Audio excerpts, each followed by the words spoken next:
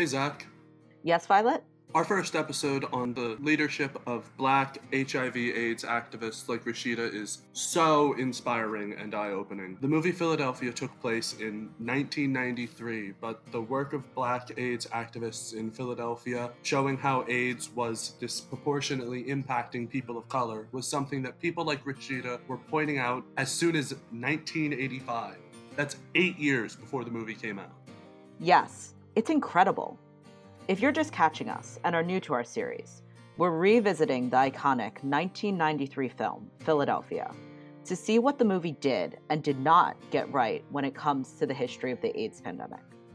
The movie follows the relationship of Andy Beckett, a white gay man with AIDS, and his lawyer, Joe Miller, a straight, married African-American man, as they team up to fight against Andy's former law firm, a big bad law firm of bigoted, heterosexist men. The whole movie takes place in Philadelphia, the movie's namesake, a city well known for being majority Black. Yes, it strikes me as strange that we get very little evidence, if any, of the spread of AIDS in the Black community. But there were so many references to race and the civil rights movement in the movie. Exactly. There's this scene in the movie that I can't shake. It's the one in the library where a librarian has brought a law book on HIV discrimination to Andy. And we know from the previous shot that Joe, who has refused to help Andy up until this point, looks on from afar. Sir? This is the supplement. You're right. There is a section on HIV-related discrimination. Thank you. Thank you very much.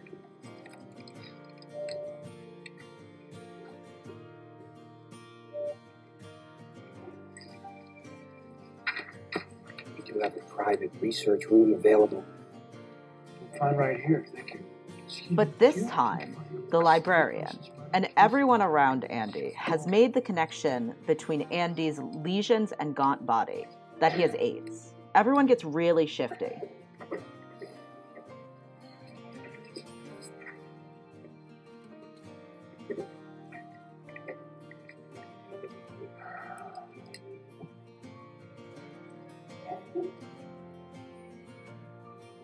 Wouldn't you be more comfortable in a research room?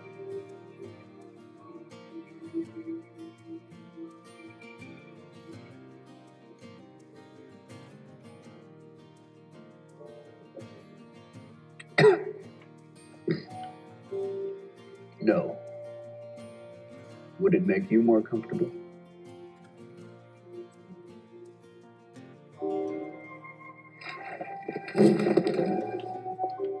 Oh, Beckett, how you doing?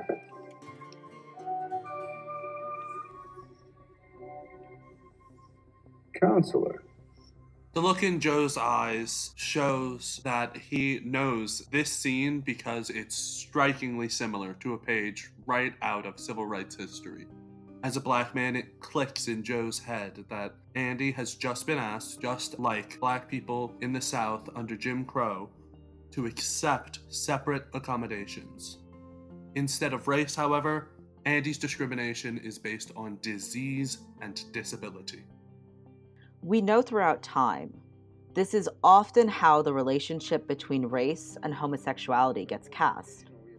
Being gay is like being Black, and discrimination on the basis of sexuality, just like race and the civil rights movement, is best solved through law. Although the ruling did not address the specific issue of HIV and AIDS discrimination. Subsequent decisions have held that AIDS is protected as a handicap under law, not only because of the physical limitations it imposes, but because the prejudice surrounding AIDS exacts a social death which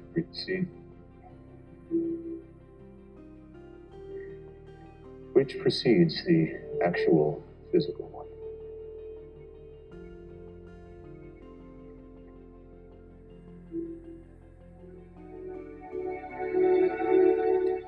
This is the essence of discrimination. Formulating opinions about others not based on their individual merits, but rather on their membership in a group with assumed characteristics. You know, what's so fascinating is that in this scene, that Joe, a middle-class black professional, a lawyer, literally embodies the idea that racial discrimination is in the past and that the fight against discrimination is now embodied in Andy, a gay man still facing sexual discrimination. Yes, it establishes what people call a series of false equivalencies. That being a white gay man is the same as being a straight black man. This reminds me of another scene in the movie. The Christmas scene. Andy, the way that you've handled this whole thing, you and Miguel with so much courage. I don't believe there's anything that anyone could say that would make us feel anything but incredibly proud of you. Well, I didn't raise my kids to sit in the back of the bus. Get in there and you fight for your rights, okay? In this episode produced by Elizabeth, Ezra, Lucy, and Nadia, we really explored this false equivalency by looking to white gay leaders who suddenly found themselves contending with a pandemic that on one hand empowered gays and lesbians to fight against AIDS, but also on the other hand pushed them to consider the limits of equating the fight against homophobia and AIDS with the fight against racism. Especially since, as we all know, racism is alive and well both inside and outside of gay communities. Okay, so this goes back to the time when Action AIDS was formed, formed, because it was a very quick formation. It happened almost like that. Mm-hmm. There was a big meeting of all the people who were buddies at St. Luke's. I made a speech about our needing to form something we called a meeting of people who were interested in forming a new organization. Well, on the one side of the street were rabid racist white people, and on our side of the street there were this old ancient African American community that used to go from Pine Street down to about Washington Avenue, and so it was a very interesting place to be. Today in this podcast, we are going to explore and try to answer the question, how did white gay men deal with the question of race during the AIDS epidemic? Through the oral history of Jim Luttrell and his experience in AIDS task forces. Hello, I am your host, Ezra Incorvaya. This podcast is one episode of a series called The Other Streets of Philadelphia, the early AIDS crisis in the city of brotherly love, in which myself and other hosts explore early AIDS history in Philadelphia through oral histories told by those who are at the forefront of the movement. These histories are a part of a larger oral history project brought to you by the John Wilcox Library, Philadelphia's most extensive collection of personal papers, organizations' records, periodicals, audiovisual material, and ephemera documenting the rich history of our LGBTQ community. And unfortunately, the answer to our initial question is nuanced and complicated. Many gay white men who held positions of power or were volunteers in many AIDS task forces were ignorant to their fellow gay black men and women affected by AIDS. We see this in failings of white task forces not reaching out to black communities in their outreach and not including black men and women in their leadership, through Jim Luttrell and as part of being stuck in the middle of being conscious of the concept of race and the ignorant organizers and volunteers. Jim Luttrell is a gay Episcopal minister who found himself in the middle of activism after joining the ministry to continue his graduate work and avoid getting drafted into the Vietnam War. He then found himself in the middle of the AIDS epidemic after an HIV scare. Luttrell began going to a support group in his friend's apartment, and then it all went from there. The group grew into one of the task forces that split into many more and grew into one of the most lasting chapters of national AIDS organizations.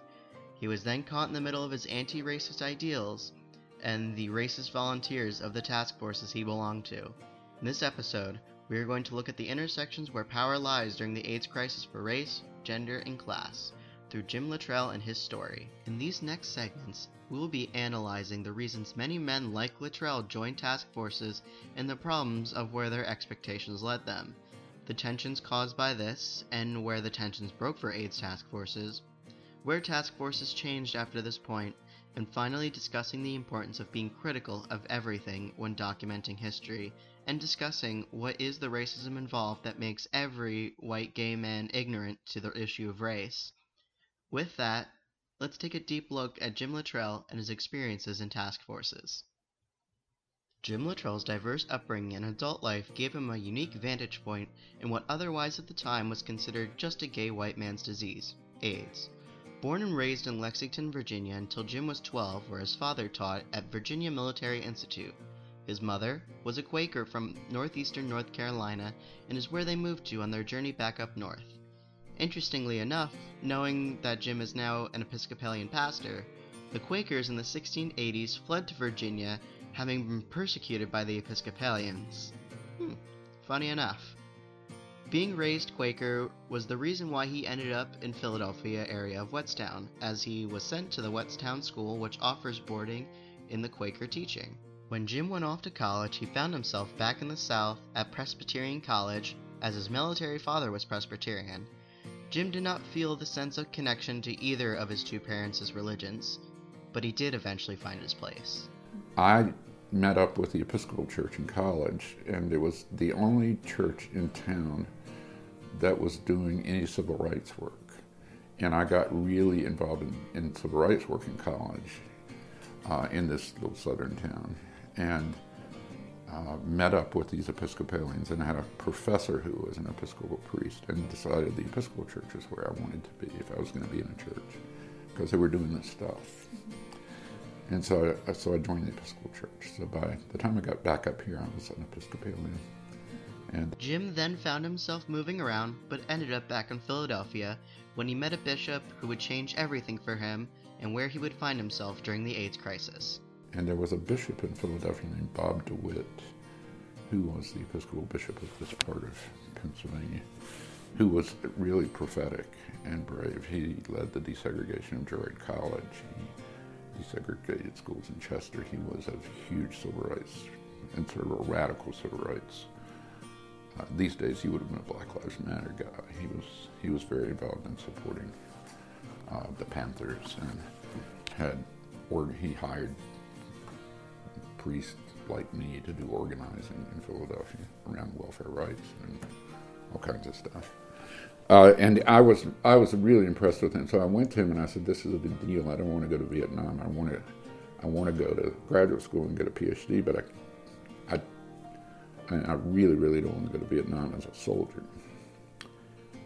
He said, "Well, why don't you go to seminary if you want to do that, and you can do your graduate work at Penn." Luttrell then found himself at seminary for a few years and initially just planned on staying for his degree.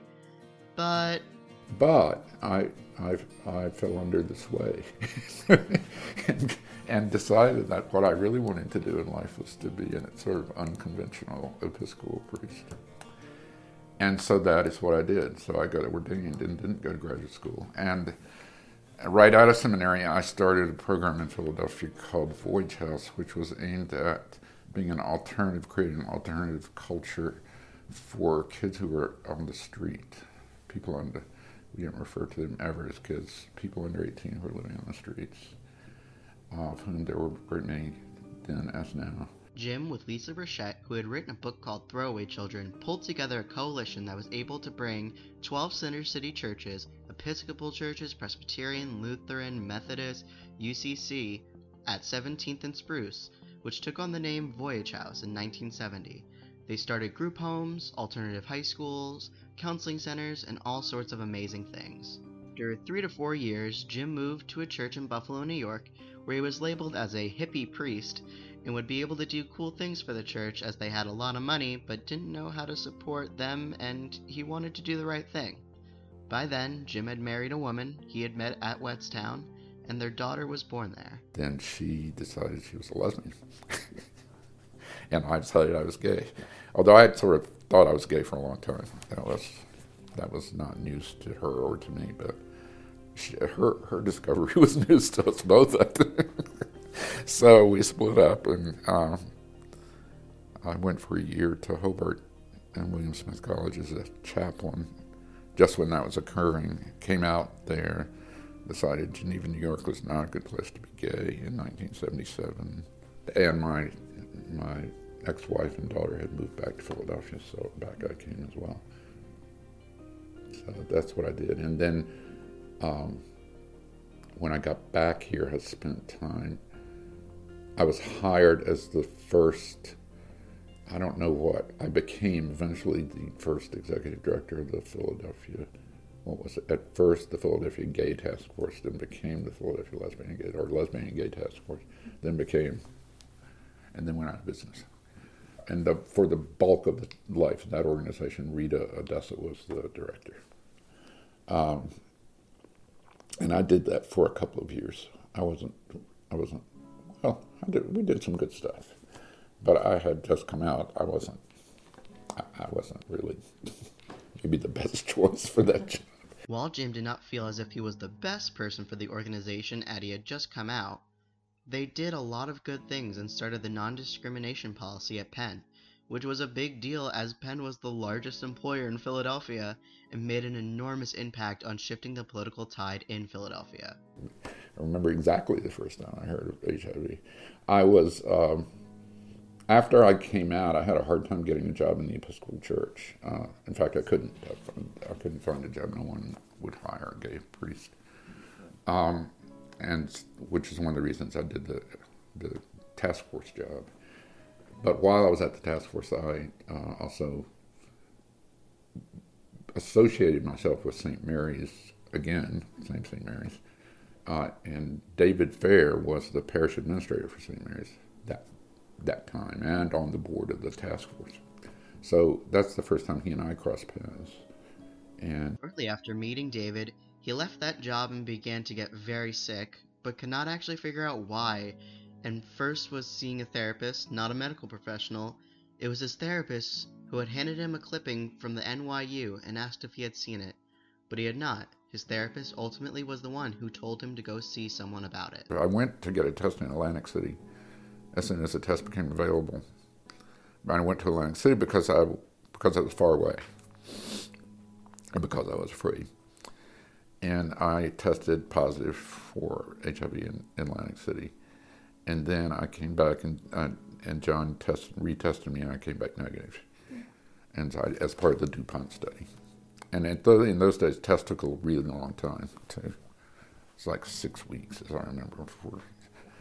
And then I kept getting tested after that. So I knew, then both of us became pretty sure that whatever this was HIV. But John's theory was that there was a group of people, and I think it's still my theory, that there were a whole lot of people around like me who probably did have HIV and then it went away.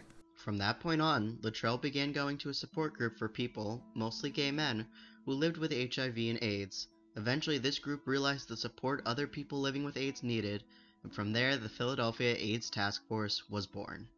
A group of when I first went, there were 7 of us, and it grew into a group of, it grew into the Philadelphia AIDS Task Force. That's what it ended up being.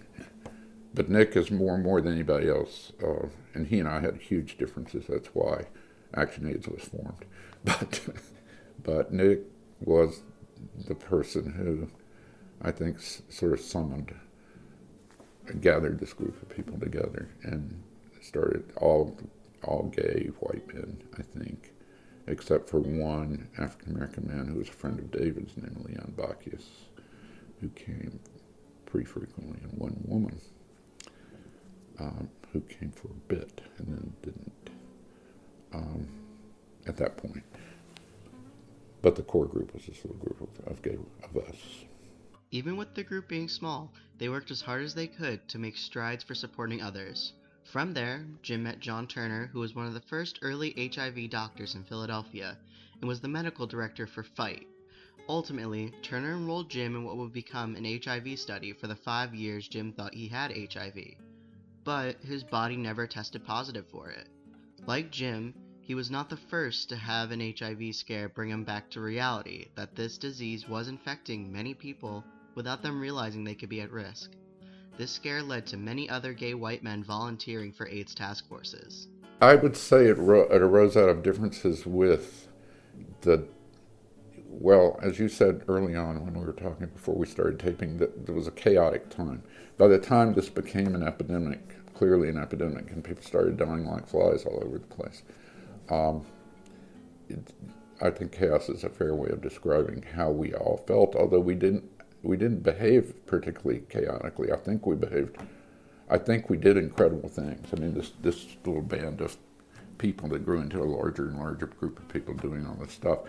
That initial formation, though, was at the task force, and there were tensions inside that organization. I became a vice president and tender of a couple of programs inside. Bob Schoenberg helped put together and eventually shepherded the kind of social support services piece of the task force. There was an education chunk of work that was doing prevention and education. We were all, people with strong opinions about everything. The not-so-small and now strongly growing organization set out to do as much as possible, but that much sometimes didn't include black men and women. This and some other tensions caused Jim Luttrell to leave the Philadelphia AIDS Task Force and create and work with Action AIDS and work to reach out to more of the black community. The really important things that we tried to do, and when we put the Action AIDS board together, we spent a huge amount of time making sure it was a board that was reflective of the population we were working with, which was still, at that point, there were lots and lots and lots of gay white men dying of AIDS, and lots of gay black men dying of AIDS, and more and more women living with HIV and dying of AIDS.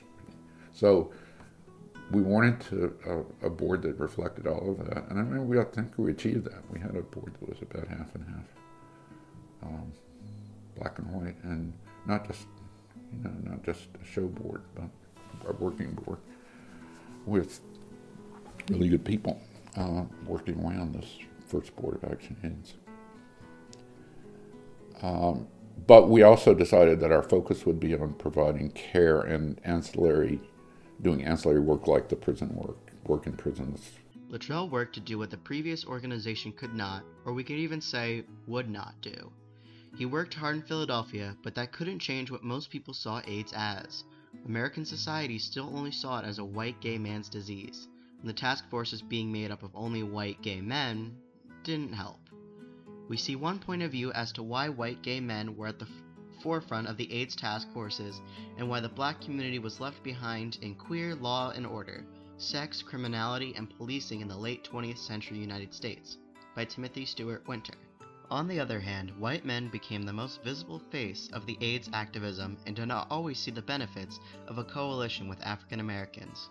Even as black activists began to make a similar calculation about the gay rights movement, moreover, the crisis introduced a new source of tension by making the gap in organizational infrastructure between poor black neighborhoods and the newly visible predominantly white middle-class gay enclaves more consequential.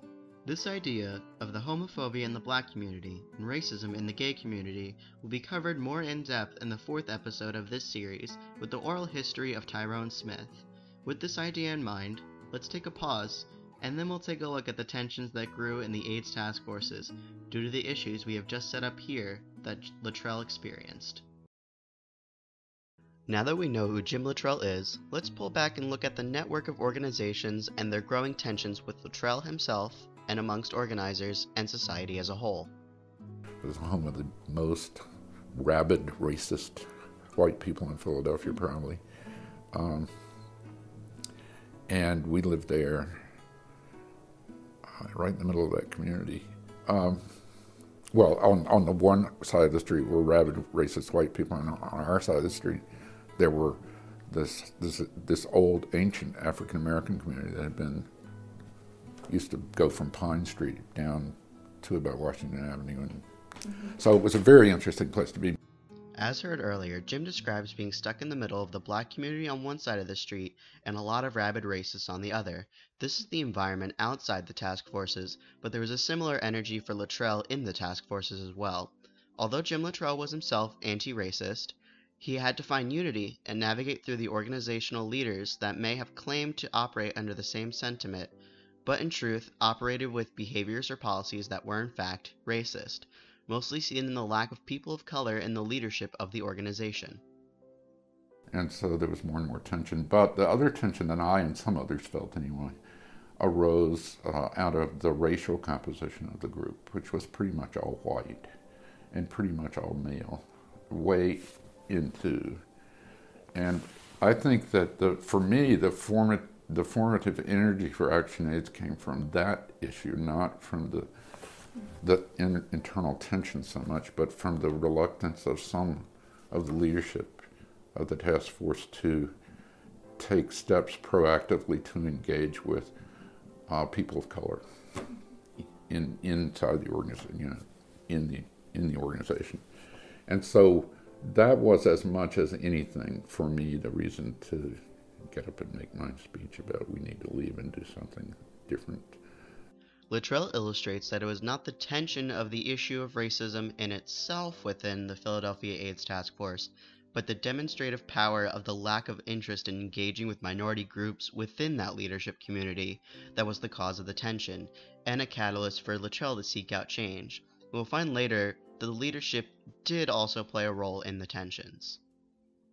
As we heard in segment 1, Jim Luttrell met and worked with David Fair. They are both on the same side when discussing the lack of diversity and outreach of the Philadelphia AIDS Task Force. But he, at some point, fired one of David's shots across the bow of this organization and sort of called us out about race. And the response of most of the leadership was to say it's not an issue. I have time to just ignore it. And it really pissed me off.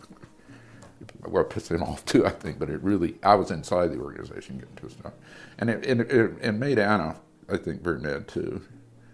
And so I think I don't know if she would have said this or not, but I think that was for me one of the really important things that we tried to do. And when we put the Action AIDS board together, we spent a huge amount of time making sure it was a board that was reflective of the population we were working with, which was still, at that point, there were lots and lots and lots of gay white men dying of AIDS and lots of gay black men dying of AIDS.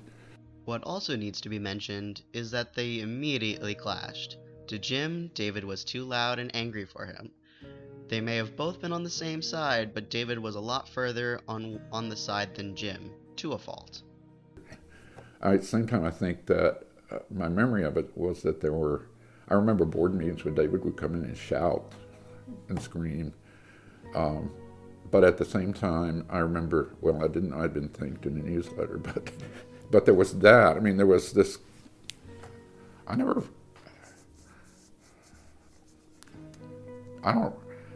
a lot of shouting, but there was always a lot of shouting. I just remember, there was a lot of anger. And I guess I sort of thought, well, there's a lot of anger. Of course there's a lot of anger. How can there not be a lot of anger? We're all angry.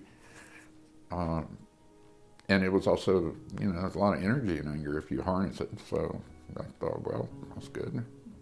Harness, we the people in some ways was a way of using that energy and that anger to get things done. And it was a very effective advocacy organization. So I hope we were allies. For most of the time we were there. Tensions don't just go away, especially when they are ignored. We see that with the AIDS task forces of the early 80s. We have an excerpt from a Q&A with Dan Royals that discusses this event as a breaking point in AIDS task forces and his thought on what that breaking point was. And it might be because it's kind of the first story that I found, is the story of the AIDS Candlelight Vigil in Philadelphia and Rashida's speech there resigning from the PCHA board.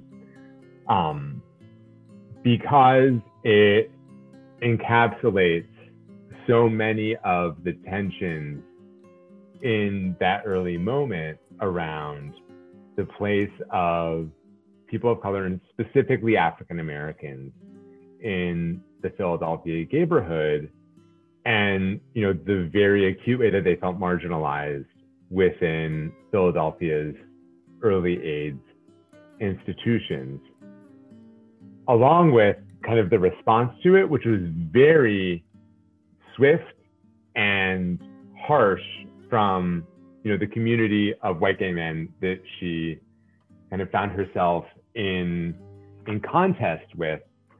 And then, all of the narratives about how the route took shape, how they chose where it was going to go, how they avoided the gayborhood because it was too white gay male, kind of all the interests that went into the planning, the execution, and then the aftermath, I think, brings so much of this together. With what we have heard and set up, we and many others have concluded that the breaking point of these tensions is seen with Rashida Hassan's speech at the AIDS Candlelight Vigil in Love Park. One of the reasons that Bibashi had to come into being was because those organizations that existed to provide public health education for minority people didn't, couldn't, haven't, won't provide education for the minority community. Black people are also being discriminated against, even within the gay community, when it comes to being educated about AIDS. I know some of you may be offended by the fact that I would say anything against the Philadelphia AIDS Task Force.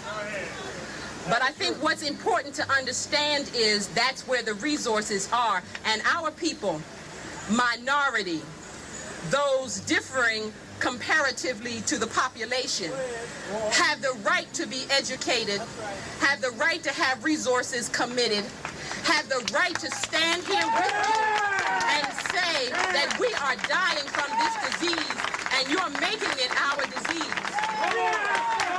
If in your presentations to your community you don't remember the Hispanics and you don't remember the blacks, I guarantee you we will be there to haunt you for it. We see with Rashida bringing light to the lack of help given to the black community got a lot of blowback. However, it was truly needed. This single act brought what was swept under the rug under a bigger rug into the public eye. The reason for this, which we will explore later, is that gay white men during the 80s found it insulting to be thought of as racist. And here Rashida, a black woman, stepped up and said the way they were ignoring the black men and women who are suffering needs to be fixed. However, this is a matter of lives versus feelings. This point will lead to many organizations changing how they work and are structured. Now that we have talked about the proverbial breaking point of many organizations, let's talk about what came after. Some organizations saw the changes that needed to be made in order to be more successful than their predecessors and tried their best to facilitate that change. Some more successful than others. For our analysis, we will be looking at the actions taken by ACT UP, also known as the AIDS Coalition to Unleash Power. What we will see with our analysis is that ACT UP is more diverse and unified, but not completely infallible to racism and classism. We see both in the 80s and even now, ACT UP has done immense good for the infected communities during the AIDS epidemic. We see from Jim Luttrell that ACT UP improves upon the framework created by early organizers. He describes how and why in his interview. That fueled ACT UP, that fueled the formation of these organizations that I was involved with. And it reminds what's going on today in terms of the resistance in these early days, and these are very early days. But I said to somebody the other day after I was marching in Center City, in one of these marches, and there were a bunch of speakers at City Hall, and it was a very mixed group of people. It was racially mixed. It was mixed by gender and sexual orientation and all kinds of things. And it was the first time for me since actually the early days of the late days of civil rights movement, early days of sort of feminism and gay rights stuff. The first time I'd seen there a coalition of people across race and gender and so forth at the same platform at the same time, genuinely focusing on the same sort of perceived enemy and the same goals of transformation and resistance. But I'm really, really impressed with the rapidity with which people are getting organized in a really serious way. Luttrell notes the unity that ACT UP had, but also was wary of the anger in which it came from. We see the good and the progress that ACT UP made with their many demonstrations.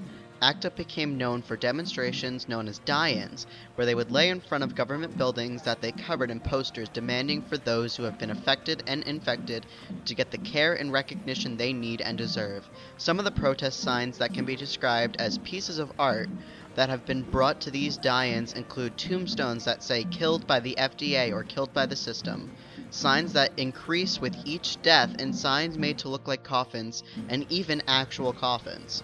With these numerous protests across the country, ACT UP forced more medical research to be done and helped save millions of lives of people who would have died from AIDS.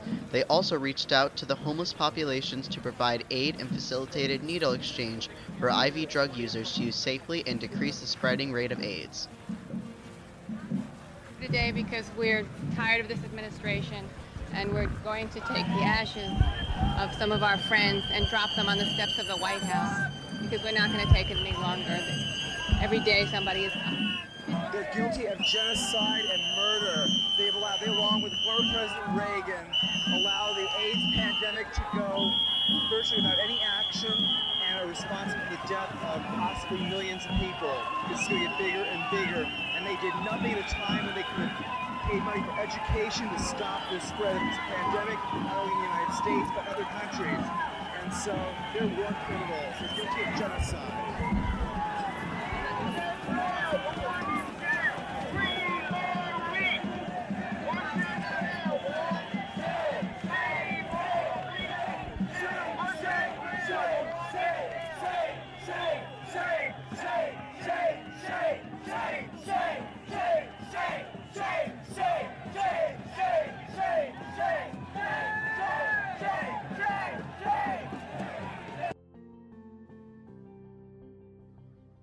We have seen the good, but now, like any piece of history, we must take a critical look at the actions of ACT UP. No organization or anything dealing with people is all good or all bad, all black or all white. And in order to understand anything fully, we must explore the grays and educate and analyze in gray. ACT UP members have had a history of racism and classism in their outreach. We see a specific instance in an excerpt from Dan Royles' work, To Make the Wounded Whole. Here is that instance. He interviewed one poor black person with AIDS who recalled his impression of white ACT UP members like David, Davis, and Russell, who lived in Not Squat, a group house in West Philadelphia. Quote, "I took it as a slap in the face when I went to visit one of their houses. They chose to live in a place with windows missing, no clean bathroom, and a hole in the living room floor. And that is offensive to people who have to live that way, who don't have rich parents, and who can't go home to the main line." Another interviewee decided, after attending a handful of ACT UP Philadelphia meetings, quote, "I can't do it with them because they don't get the poor black thing. When they talk to us in patronizing, condescending way. And when they talk to each other, the dialogue is between people who are pretty well educated, but they treat us in really simplistic terms, like we don't understand anything past a two-syllable word." This may seem like a small microaggression of just a couple volunteers being ignorant, but this shows a deeper problem within the organization. During the 70s and 80s, and even further before, there was a large increase in white people moving into predominantly black and Latinx neighborhoods for cheaper, and then renovating and driving up the property value. What is now referred to as gentrification. This, combined with housing segregation, has pushed many minorities to only be able to live in the houses that the white ACT UP members actively choose to live in, under harsh conditions. This adds to the larger system of racism that many white gay men unknowingly and sometimes knowingly benefited from. We see an analysis of this in Queer Law and Order, Sex, Criminality, and Policing in the Late 20th Century United States, by Timothy Stewart Winter. Here are his thoughts. In the decade and a half after 1968, however, As urban gay subcultures flourished, many urban gay organizations shifted their focus from policing the police to policing employers. This shift occurred in part because police entrapment of gay men in public places and routine police raids on gay and lesbian establishments declined sharply. By the early 1980s, raids on the largest gay bars were no longer routine in any of the nation's largest cities. Another factor was that more and more gay people were coming out of the closet and realizing the costs in doing so. The forms of anti-gay police harassment that implicated middle-class whites declined sharply in most of the cities during the 1970s. Simultaneous with the development of the racialized apparatus of mass incarceration, white gays and lesbians, no longer subjected to previous levels of arrest, prosecution, and incarceration, moved toward a reconciliation with the law and order state. This problem reaches further than just white gay men deciding to be racist during the 80s after seeing themselves parallel to the civil rights movement in the 70s. There is a shift to this that was slowly in the making due to gay people being finally seen as more accepted and white gay men beginning to get their taste of suburbia and shifting to be more like their white conservative neighbors and trying to protect themselves during the AIDS crisis. We also have an excerpt from a Q&A with Dan Royals on his thoughts on the comparison of ACT UP and the AIDS task forces that came before ACT UP. This is his thought. ACT UP in general, I think, had some of the same problems that groups like Philadelphia AIDS Task Force had. And that is, they were groups that, they're both groups that are kind of populated largely by white gay men, without necessarily the kind of understanding of how they're experiencing AIDS and how that experience is different from the way that other folks, particularly folks of color, Black communities are experiencing AIDS. I think ACT UP in general is a little bit better than Philadelphia AIDS Task Force. It has some different, kind of intellectual or social movement predecessors. And there are some folks in ACT UP who are much more deliberate about pushing the group into anti-racist, anti-sexist, anti-colonial directions. But by and large, they're kind of a piece, right? The people of color in ACT UP and the Black folks in ACT UP in particular, recall some moments of profound blindness among the white organizers. ACT UP Philadelphia is a little bit different, especially when we get into the late 90s moment, because they're really trying to consciously have an organization that works for people of color and for Black people, really, in Philadelphia. Like Action AIDS, we see the problem that ACT UP and Action AIDS had been repeated, but with small modifications, which can be predicted since similar, if not the same people who are involved in the leadership and volunteering of the organizations came from before and now. This also harkened to a systematic level in which the Black community is being ignored in AIDS activism and healthcare in general. It's still a group that has a kind of core of white, HIV negative, largely middle class organizers who are trying in good faith to organize poor people of color. And there are some tensions that come up around that. But on the whole, they're trying to, do really good anti-racist organizing, but I think that's always a process, more than it is a destination. It's something that you continually have to work at and not something that you ever necessarily achieve. And the folks from ACT UP Philadelphia, I think, were and are very aware of the power dynamics within the group and what those power dynamics bring to, or how those power dynamics complicate their organizing. But they are much more aware of those dynamics than were folks, say, in Philadelphia AIDS Task Force or in ACT UP New York in the late 80s, early 90s. Something that we are finding with the idea brought up by Dan Royals is that ACT UP is different, but some things haven't changed. With that, there is one idea that he brought up that I find interesting. The idea that anti-racism is a process, not a destination. This idea is an important realization that we should discuss in terms of ACT UP then, ACT UP now, and organizations like ACT UP. Anti-racism, much like ACT UP, is not a black and white issue. It exists in shades of gray. Many organizers can be volunteering, as stated by Dan Royals, in good faith, but still miss the mark just a little bit, or a lot. This is where the importance of organizations providing workshops would come in on the leadership level. We have looked at where ACT UP stood in anti-racism and anti-classism during the beginning of the AIDS and HIV crisis, but what happened afterwards? From John Anderes, the director of the John Wilcox Jr. Archive, we've heard about what ACT UP has become in the modern day when asked about it. Here's his response. So ACT UP very much still exists. It is not as large of an organization,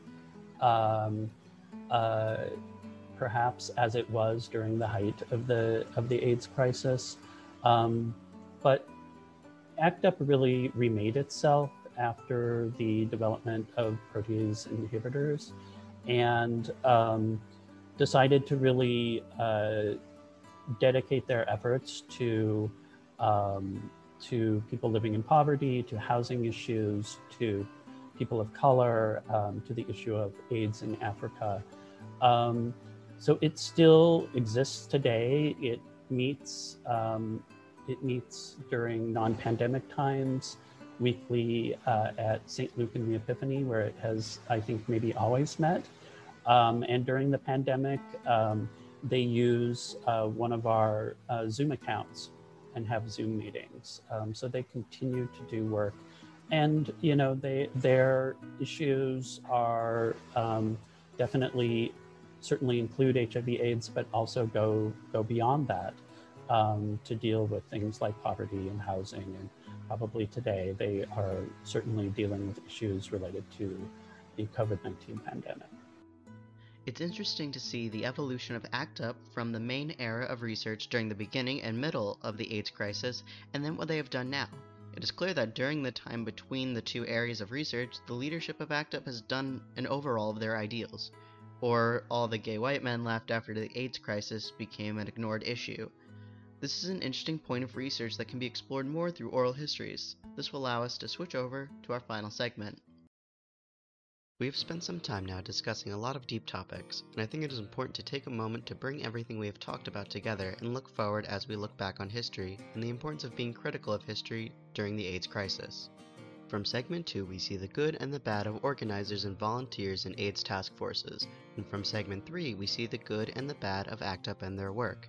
But we need to see how ACT UP is more than just an organization that did all good, but also did not do all bad either.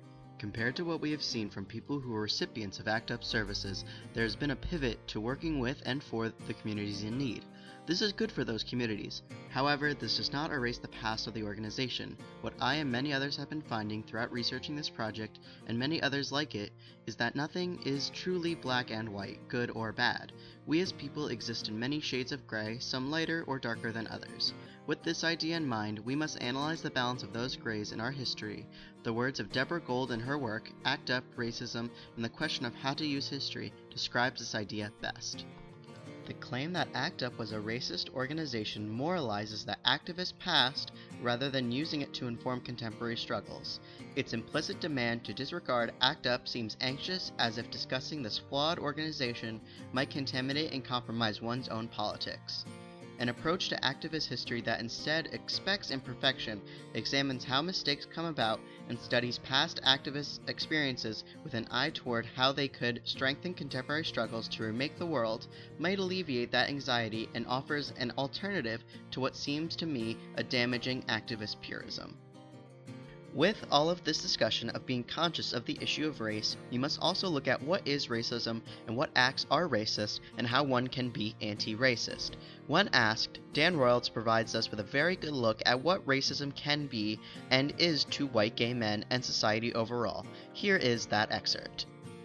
In the response to AIDS in Philadelphia, I think there were probably a lot of white gay men who did not think of themselves as racist, who probably thought of racism as being maliciously discriminatory toward people of a different race who nonetheless were kind of willing to countenance a response to AIDS that was discriminatory in its effects, and that, you know, people who needed services in the Black community were not getting them because they did not have the connection to a predominantly white and segregated gay community.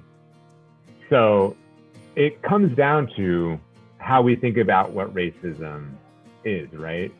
That racism is not just me being an asshole to somebody who is Black because I'm a white man. And if we only think about racism in that way, then we end up with, and we have, you know, to borrow from the title of a pretty well-known book, Racism Without Racists, because we still have institutions, we have social structures that are racist in their origins and in their effects. And so that's where I think you get a lot of the conflict that comes up in the Philadelphia AIDS community. Because for white people in a post-civil rights world, to be called a racist is like the worst thing that somebody can call you. It's felt as a personal attack. But what people are describing are the effects on their community that you are not willing to fight against. You know, if you're not willing to fight for equitable aid services for, you know, Black people from the institutions that you are part of, heavily invested in, contributing to, then does that make you a racist? Does that make you a racist? Well, your actions are racist. The actions of these institutions are racist, and, you know, you're not challenging them. So, you know, I think we need to think of racism less as not as a quality that people have or don't have, because that's not productive. But we live in a society that is largely structured, deeply structured around racial difference. Dan Royals brings up an important point here, that many white gay men during the 1980s thought about themselves as not racist because they aren't like the incredibly rabid racists, in the words of Jim Luttrell, and find that even being thought of as racist is incredibly insulting. And so we all live in that world. We all take part in the institutions that shape that world. And so, you know, what we need, more than to kind of point out who is or is not racist, is to have a kind of critical perspective on how race shapes the world that we live in and what we can do about it. And that's what I think people in this story were lacking. And that's where you get the conflict, is when it becomes for the white gay men in the story an issue of hurt feelings, then everything gets shut down and there's no path forward. But, you know, when we can take a real critical look at our society and the institutions that make it up, then maybe we can do something more about it. The points that Dan Royals brings up in this interview that will allow us to take a look at our initial question: how did white gay men deal with the issue of race during the AIDS crisis? The answer is still nuanced and still leans towards no actions were taken to deal with the issue of race, but the way we see the term and concept of racism and a person being racist is different. During this time, the only way to be not racist is to be explicitly and forcibly anti-racist, like Jim Luttrell. Men like Luttrell and other gay white men have benefited from the racist system that has been created and around for hundreds of years. This could allow us to ask and subsequently answer the question, why weren't gay white men conscious of the issue of race during the AIDS epidemic? And with the answer being that they were looking out for people like them during the crisis, harkening back to the idea of making sure your house isn't on fire before putting out your neighbor's. However, there's still the implicit privilege that many gay white men had during the AIDS crisis and still have now. With that idea, this still boils down to effort. Many gay white men knew what was happening to the black community, or were so blind that they couldn't see their own neighbors suffering, and didn't put in the effort for more than just themselves. From the buddy system to medical care, it always benefited them the most. In the black community, the homeless and IV drug users got the scraps. Out of all of this we see with ACT UP and other task forces, they did do a lot of good and are still doing a lot of good for marginalized communities from a framework that Jim Luttrell spent most of his life creating and trying to include as many people as possible in, with the tensions of his anti-racist ideals and the racist volunteers clashing. I would like to leave you all with the idea of applying this to the activism I and many other young adults are participating in today. They are united in an anger that has been questioned, creating and innovating on the framework of previous organizations to do more than those that came before. And all of this while working to save people from a pandemic. It's the same outline with different colors. There is the common saying by George Santayana that states, "Those who do not repeat the past are condemned to repeat it." But here, with the strides the younger generations are making, we can be proud of the courage that grows with the repetition and hope the cycle will end here. I think keeping this idea in mind, let's end with a quote from Jim Luttrell. But I'm really, really impressed with the rapidity with which people are getting organized in a really serious way, not just sort of floundering and flailing about, but actually building out constructs that will last. And that's what we tried to do in those days, was actually construct stuff that could sustain this onslaught and sustain those of us who were involved and affected by it. I don't think the early movement right now is on purpose very good at taking care of its members so much, but I think that will come. Thank you for listening to our podcast. We hope to see you again soon.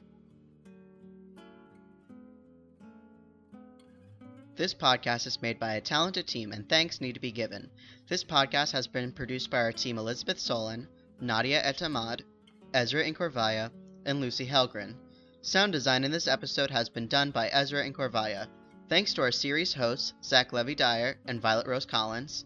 The Other Streets of Philadelphia, The Early AIDS Crisis in the City of Brotherly Love, is a project in which myself and other hosts explore early AIDS history in Philadelphia through oral histories told by those who are at the forefront of the movement. These histories are brought to you by the John Wilcox Library, Philadelphia's most extensive collection of personal papers, organizations' records, periodicals, audiovisual material, and ephemera documenting the rich history of our LGBTQ community. We here thank you for your time and hope you tune in to the rest of the episodes as well.